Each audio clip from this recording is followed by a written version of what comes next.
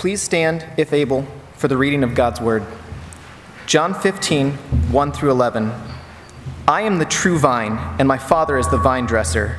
Every branch in me that does not bear fruit, he takes away, and every branch that does bear fruit, he prunes, that it may bear more fruit. Already you are clean because of the word that I have spoken to you. Abide in me, and I in you. As the branch cannot bear fruit by itself unless it abides in the vine, neither can you unless you abide in me. I am the vine, you are the branches. Whoever abides in me, and I in him, he it is that bears much fruit. For apart from me, you can do nothing. If anyone does not abide in me, he is thrown away like a branch and withers, and the branches are gathered, thrown into the fire, and burned. If you abide in me, and my words abide in you, ask whatever you wish, and it will be done for you. By this my Father is glorified, that you bear much fruit, and so prove to be my disciples. As the Father has loved me, so have I loved you. Abide in my love. If you keep my commandments, you will abide in my love, just as I have kept my Father's commandments and abide in his love. These things I have spoken to you, that my joy may be in you, and that your joy may be full. This is the word of the Lord. You may be seated.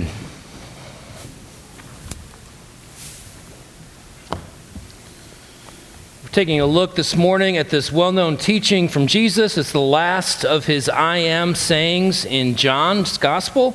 It's spoken in the context of the Last Supper, the upper room discourse, John chapter 13 through John chapter 17. It all happens in one night. It all happens in the upper room. And so what's happening here is happening at the same time that Jesus offered the Last Supper, at the same time that he washed his disciples' feet. All that is taking place in this context. And Jesus is saying here, as you just heard, that he is the vine, and that we, if you are a Christian, are the branches. He says that apart from a vital, life-giving union with him, you will not only not bear any fruit, but will actually be gathered up and thrown into the fire. But if you have a life-giving connection with him through faith, you will bear fruit and experience joy in your life. It's a familiar teaching. And sometimes when you come to a very familiar teaching, it's good to kind of ask some very simple questions, to make sure we're not missing the warnings that are there, to make sure we're not missing the blessings that are offered to those who believe. So we're going to ask some very simple questions this morning, lest we miss the warnings, lest we miss the blessings. The first, am I connected to the vine? Am I connected to the vine? The way that you answer that provides a safeguard against presumption, presuming upon a relationship with Jesus Christ because you prayed a prayer at some point in the past, or you go to church, or you mean well, you're really sorry when you do bad things, or whatever it may be. When Jesus says, I am the vine and you are the branches, he is providing for us, or actually he's challenging our presumption. He's challenging our presumption. So first, very simple question, am I connected to the vine? The second, am I abiding in the vine?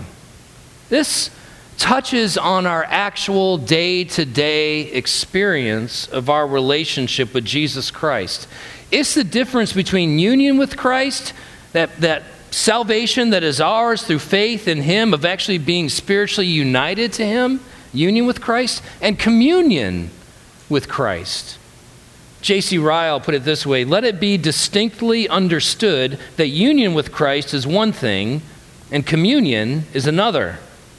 There can be no communion with the Lord Jesus Christ without union first, but unhappily there may be union with the Lord Jesus Christ and afterwards little or no communion at all. He that has union with Christ does well, but he that enjoys communion with him does far better. So what happens when you don't enjoy communion with Jesus? When your day-to-day experience is not that of abiding in Christ? How do you feel? You feel exhausted, right? That there's that good exhaustion that comes from good hard work, and then there's that exhaustion that can come whether you're working or not. because there's this vital disconnect between you and your source of life, Jesus Christ, in terms of your day-to-day experience. So when Jesus says, I am the vine, within that statement is this antidote that he would offer for our exhaustion. So am I connected to the vine? That's a warning concerning our presumption. Am I abiding in the vine? That's an antidote to our exhaustion. But then third, very simple question, am I bearing the fruit of the vine? Jesus does call us in this passage to bear fruit. Fruit that involves obedience to his commands. But unlike what we tend to think of when we think of obeying God, which could be drudgery or a burden that's too hard for us to bear, Jesus says, actually in obeying my commands, there is for you profound joy. And Jesus is saying, I want you to experience, he says, my joy. So when Jesus says, I am the vine, there's actually an invitation to joy bound up here. I wonder if we miss that. Again, I'm the vine, you are the branches. You've heard this perhaps since you were a little kid. But let's ask those simple questions. Am I connected to the vine? Does my presumption concerning my relationship with Jesus Christ perhaps need to be challenged? Second, am I abiding in the vine? In my day-to-day experience of Jesus Christ, am I experiencing any of this life-giving union or simply exhaustion? And then third, am I bearing the fruit of the vine? Am I hearing Jesus say that to obey God is actually an invitation to deep and profound joy? So three things. Am I connected to the vine? Am I abiding in the vine? Am I bearing the fruit of the vine? But first, let's pray. Heavenly Father, as we come to this passage, we're thankful. Lord, we would be so lost without two things in our day-to-day life, your word and your spirit to guide and direct. And so we pray that as we consider this portion of your word, that you would be working through it by the power of your spirit to bring transformation in our lives. And we ask all this in Jesus' name. Amen. Am I connected to the vine? First question that challenges our presumption. Take a look at these warnings that we see in verse 2 and in verse 6. So verse 2, every branch in me that does not bear fruit, he takes away. And every branch that does bear fruit, he prunes, that it may bear more fruit. And then jump down to verse 6. If anyone does not abide in me, he is thrown away like a branch and withers. And the branches are gathered, thrown into the fire, and burned. What does Jesus mean when he says that he cuts off the branches that don't bear fruit? Well, what he's not saying is that you can be a Christian and lose your salvation. We know that for a number of reasons, but we know it from John chapter 6, just a few chapters before, when Jesus said, all that the Father has given me will come to me. Now, Paul in Ephesians chapter 1 says that Christians are chosen by God in Christ, so with a view to the need for redemption and a redeemer, chosen by God in Christ before the foundation of the world to be holy and blameless in his sight. These are the people that Jesus says God the Father is giving me. In John chapter 10, Jesus says, I am the good shepherd, and I lay down my life for my sheep. So again, back to John chapter 6. All that the Father has given me will come to me, and Jesus says in the same breath, and none that the Father has given me will I ever cast away. So Jesus is not saying, you know what, you could be a Christian. You could be connected to me in terms of having that vital, life-giving union with me and then not perform well enough as a Christian and be cut off and thrown away. What he is saying is that you can think you're a Christian but not actually be joined to the vine. You can behave very much like Christians behave and not actually be joined to the vine. You can be in church every Sunday and not be connected to the vine. You could give great effort to moral reformation, but because you're not connected to Jesus Christ, there's no inner transformation that's taking place.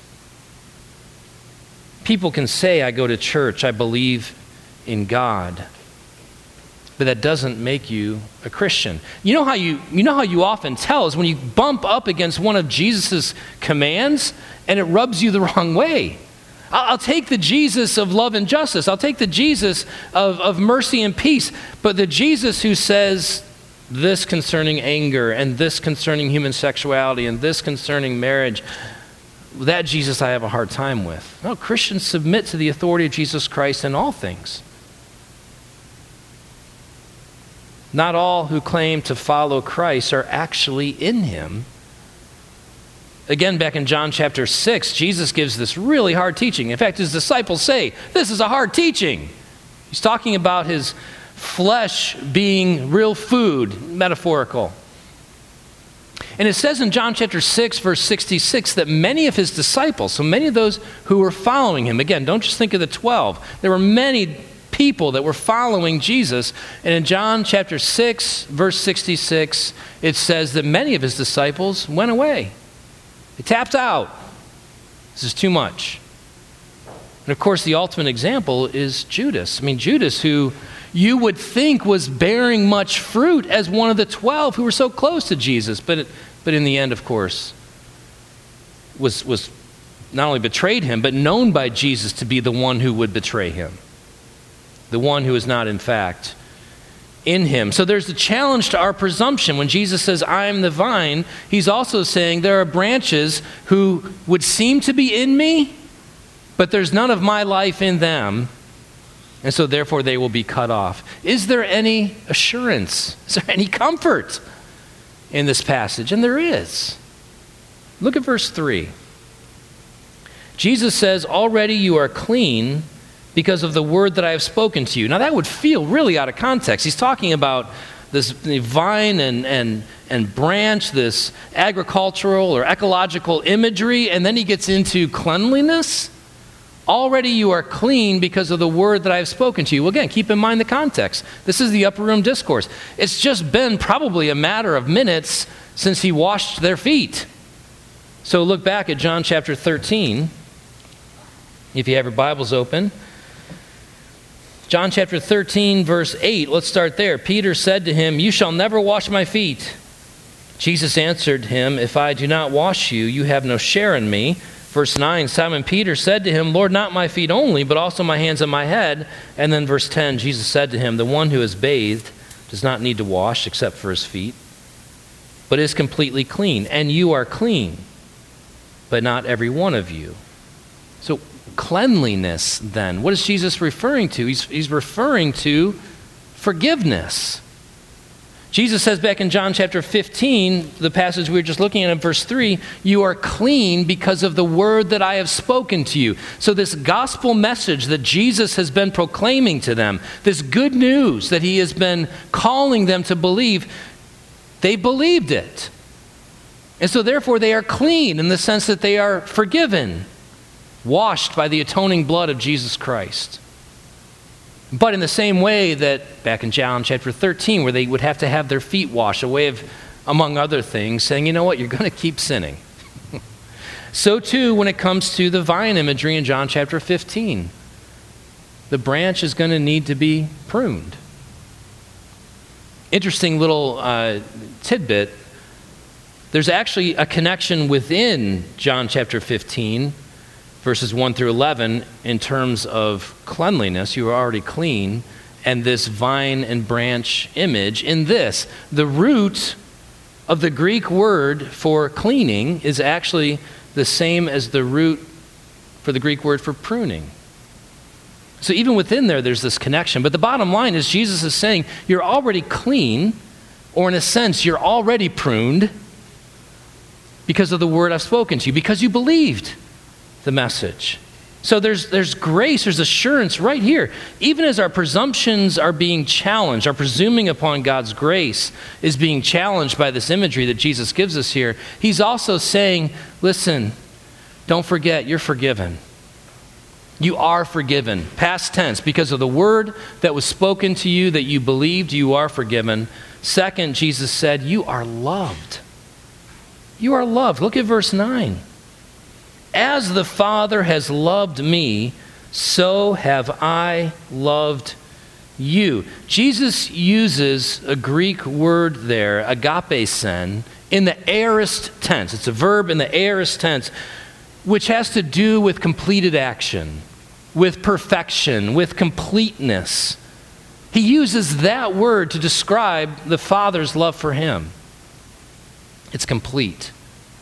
Jesus is saying the Father's love for me is perfect. It's full. And then he turns around and he uses that same word to describe his love for his own. You are loved. Not, I will love you if you remain connected to me and then produce fruit. I love you. The same love that God the Father has for me, I love you. You have believed, therefore you are clean. You are loved by me. And then I would say the third assurance within this passage is the simple fact of pruning itself. Remember the purpose of the pruning. So look back at verse 2. Every branch in me that does not bear fruit he takes away, and every branch that does bear fruit he prunes, that it might bear more fruit. My wife is an amazing gardener. And when she prunes things, I used to ask the question, why did we buy that? I mean, there's nothing left.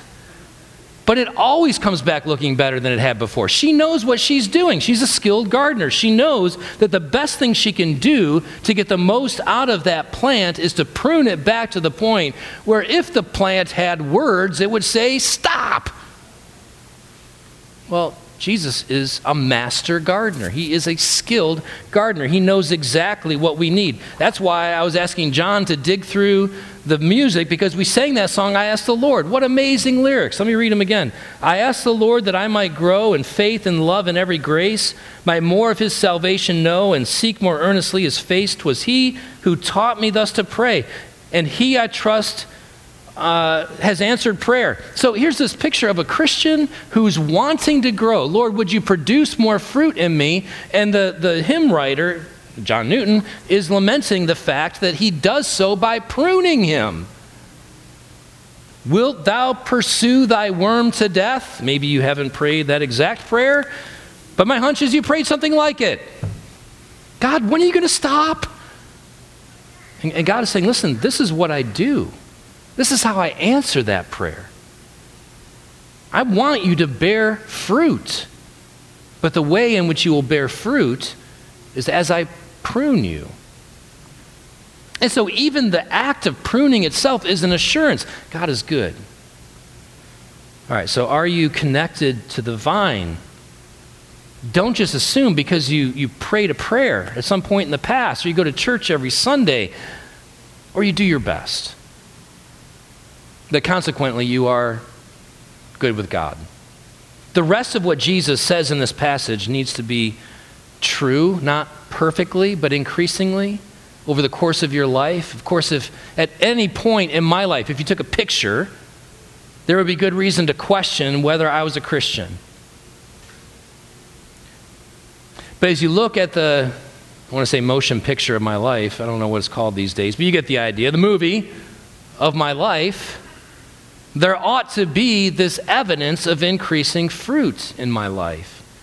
And the same is true for every Christian. It's not that we've arrived, but is there over the course of your lifetime an increasing evidence of fruit in your life? So all of what Jesus says here needs to be increasingly true of you, lest you presume upon his grace. But don't miss the grace in this passage. You are clean if you put your trust in Jesus Christ. You are loved with the same love that the Father loved the Son. Jesus loved you. And the pruning work that he's doing in you is actually part of the evidence that he is for you. Second, are you abiding in the vine? Are you abiding in the vine? This is an antidote ultimately for our exhaustion. What happens when we abide? We enjoy communion with Jesus. So if union is that objective reality that we talked about in the first point, communion is that subjective experience of our relationship with him. Marriage is a great analogy. You are never more or less married. If you're married, you're married. But you are more or less experiencing the joy of being married. There's the objective reality, there's the subjective experience. Jesus is called to abide in him is a call to experience the joy of our union with him. So take a look at verse 4 and then the second half of verse 5. Verse 4, abide in me and I in you. As the branch cannot bear fruit by itself. Well, we get tired because of that. We're branches trying to bear fruit in ourselves. Verse 4. As the branch cannot bear fruit by itself unless it abides in the vine, neither can you unless you abide in me. And then end of verse 5. For apart from me, you can do nothing. Jesus' call to abide is a call to communion with him. We need that because we are exhausted. Every year, the American Psychological Association, the APA, does a major study across the U.S. of stress. And they look at people that do not have diagnosable mental health disorders, and they surveyed them. And what they found in a recent study was this: 47% of adults are having trouble sleeping. 46% are angry or irritable. So Wendy, I'm nearly part of the majority. 46% are angry, irritable. 45% are fatigued. 40% lack motivation and energy. For children, 45% of children are having trouble sleeping. There's this epidemic of anxiety and exhaustion. Answer these questions for yourself. Do you find yourself rushing from one thing to the next without time to really pay attention to what's going on in and around you? Are you tired, not just physically, but spiritually and emotionally? You don't really know how to get rested. But at the same time, is there this underlying irritability and restlessness just beneath the surface of your life? Are you emotionally numb? There are any number of other questions we could raise. I pulled those from a book by Ruth Haley Barton on spiritual leadership. But any number of diagnostic questions like this that you could pose to yourself that would indicate perhaps that you are running at full tilt in the life of Christ is not something that you're experiencing in your day-to-day reality. Why is that? There are deeper questions that you can ask yourself. What false expectations are driving your approach to life? The idea that if you try as hard as you can achieve whatever you want, that's a cultural lie. Anytime you hear if A, then always B, if that applies to anything in your life, then there is some false expectation that you are probably struggling against, and it leaves you exhausted. What limitations are you struggling to accept in your life? What ungodly ambitions need to be confessed in your life? Is spiritual perfectionism poisoning your life? Come back to that verse where Jesus talks about the branch cannot bear fruit by itself. That's spiritual perfectionism. It's legalism. Paul Tripp talks about it as fruit stapling. Right? I'm not trying to bear fruit in my life. I'm trying to look as though I have mature fruit. So here's this barren tree and I'm stapling fruit to it, which is legalism. It's hypocrisy. And it's exhausting. What do? Jesus says, abide. Abide in me. Look at verse 7. What does that look like? If you abide in me, and here's the first clue, and my words abide in you, God's word needs to be abiding in us. We need to be spending time in the Word of God. We need Jesus' words to abide in us, not be something that we hold out there at arm's length, but something that we hide in our hearts.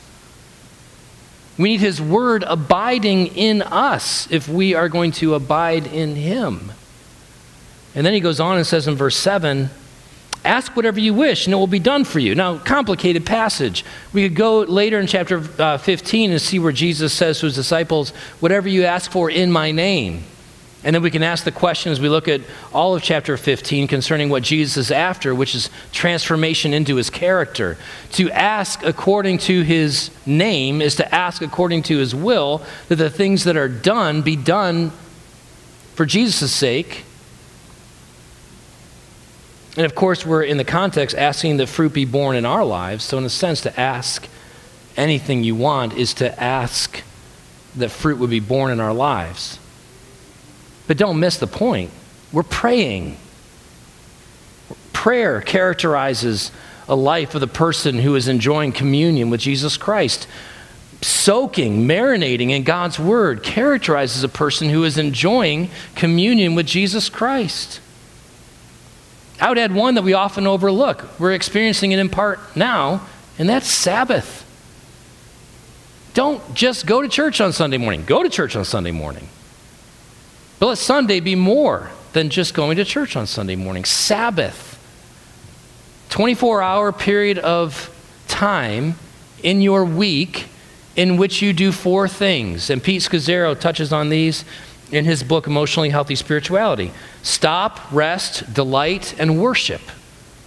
Stop. Stop working. How many of you checked? Don't answer. I checked my work email this morning. How many of you have checked your work email? How many of you, the first thing you do is grab your phone and you're either checking email or you're checking Facebook or Instagram or Twitter or whatever? Right? The Sabbath is an opportunity to stop. To stop. Not just your vocation work, but the work of life. Saturday is a tremendous gift. I have not opened that gift in my life. So I've been here 12 years. It'll be 12 years beginning of September. And for most of my 12 years here, and for most of my ministry life before that, I had just sinful pride in the thought that, the Word of God says, 6 days thou shalt labor, and the 7th thou shalt rest. And so I would work 6 days, and not 5 like mere mortals. What a fool I was, and have been. We have to deal with this work that we go to, but then there's this work of life stuff that just has to happen at some point. The bills need to be paid. Things need to be attended to in the home. There's work of life on top of work, and in our culture, most of us get to have a Saturday to do the work of life stuff, so that on the Sabbath you're not paying bills or doing those other work of life things. You can stop from all these things and rest. Rest. I love naps.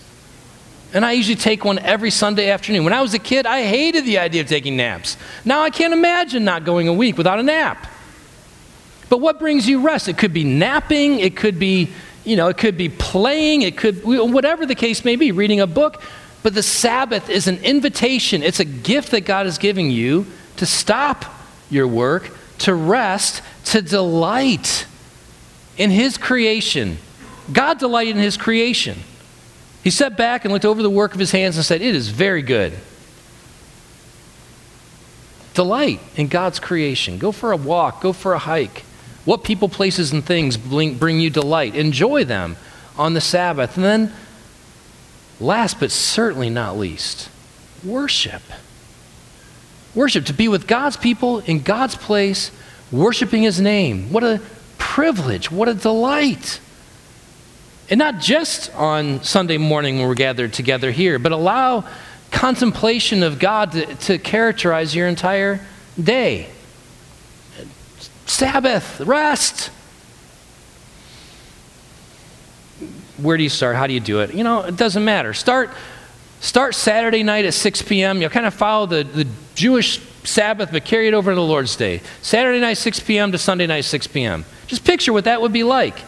Saturday night, just to disconnect from work, disconnect from the work of life, unplug, unwind, reconnect, get to bed at a decent time, and then show up Sunday morning, hungry, eager, ready to worship. Leave here Sunday after church, have fun, enjoy the day. It's a gift from God to you. Sunday night, you got to get ready for Monday. But man, that 24-hour period, what a gift.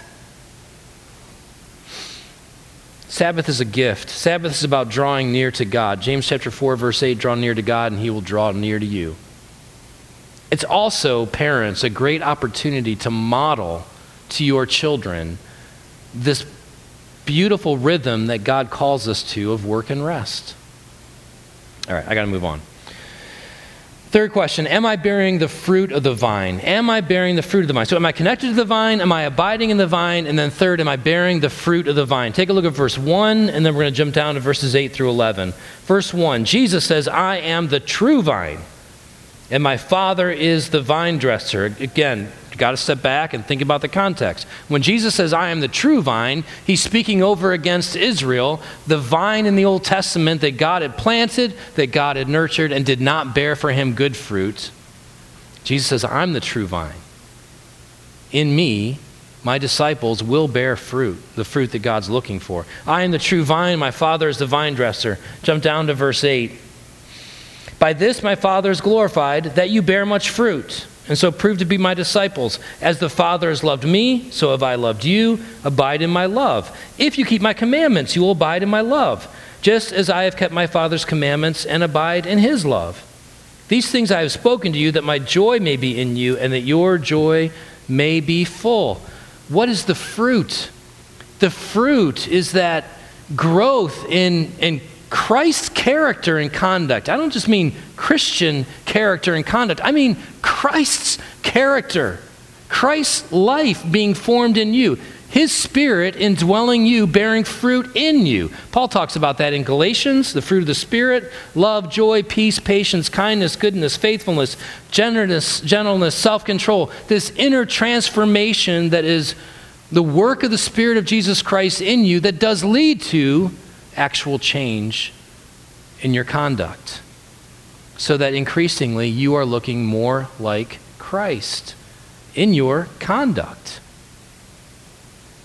At the end of the day, the fruit is the evidence that the life of the vine is in the branch. Right? At the end of the day, if there's fruit, there's life. If there's obedience, there's faith. Again, over time. Doing matters. Obeying God matters. But don't ever forget that being precedes doing.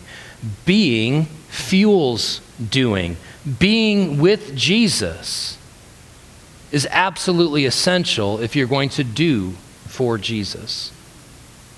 Abiding in Christ in order to obey the commands of Christ.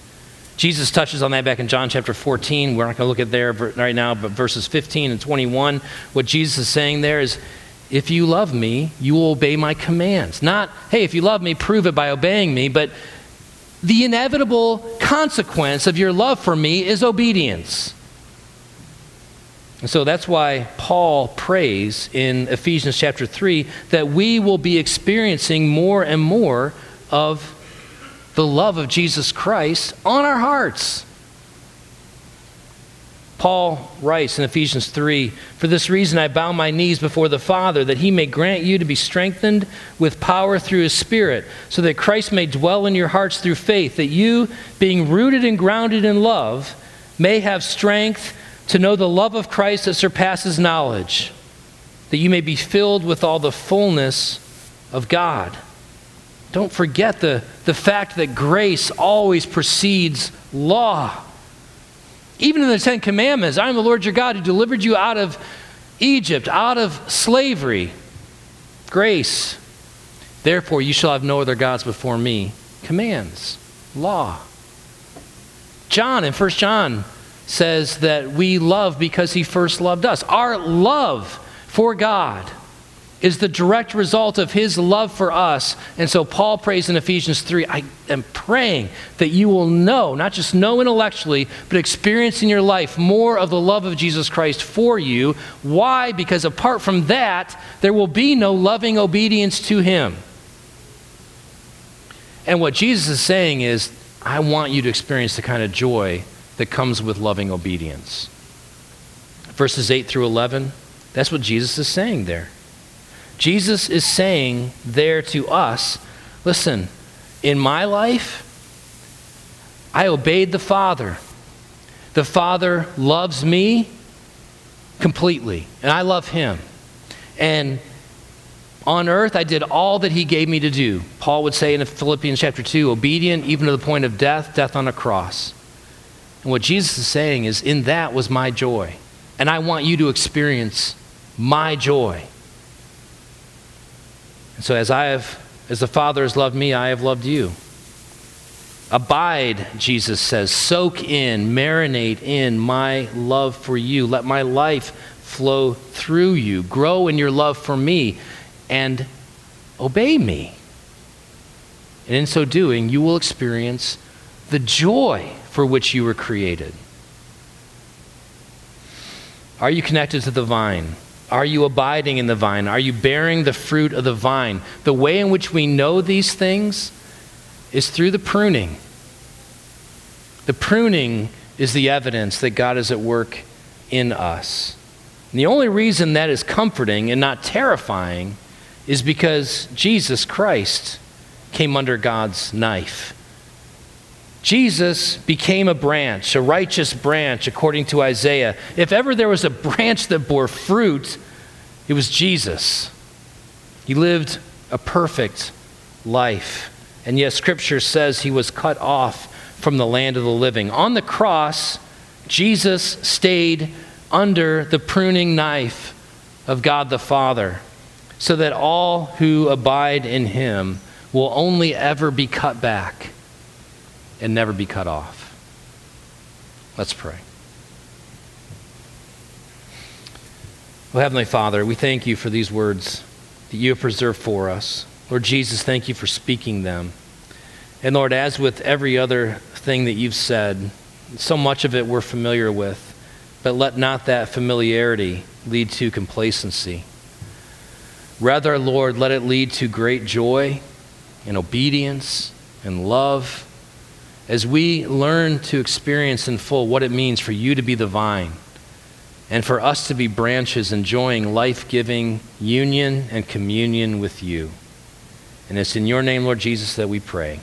Amen.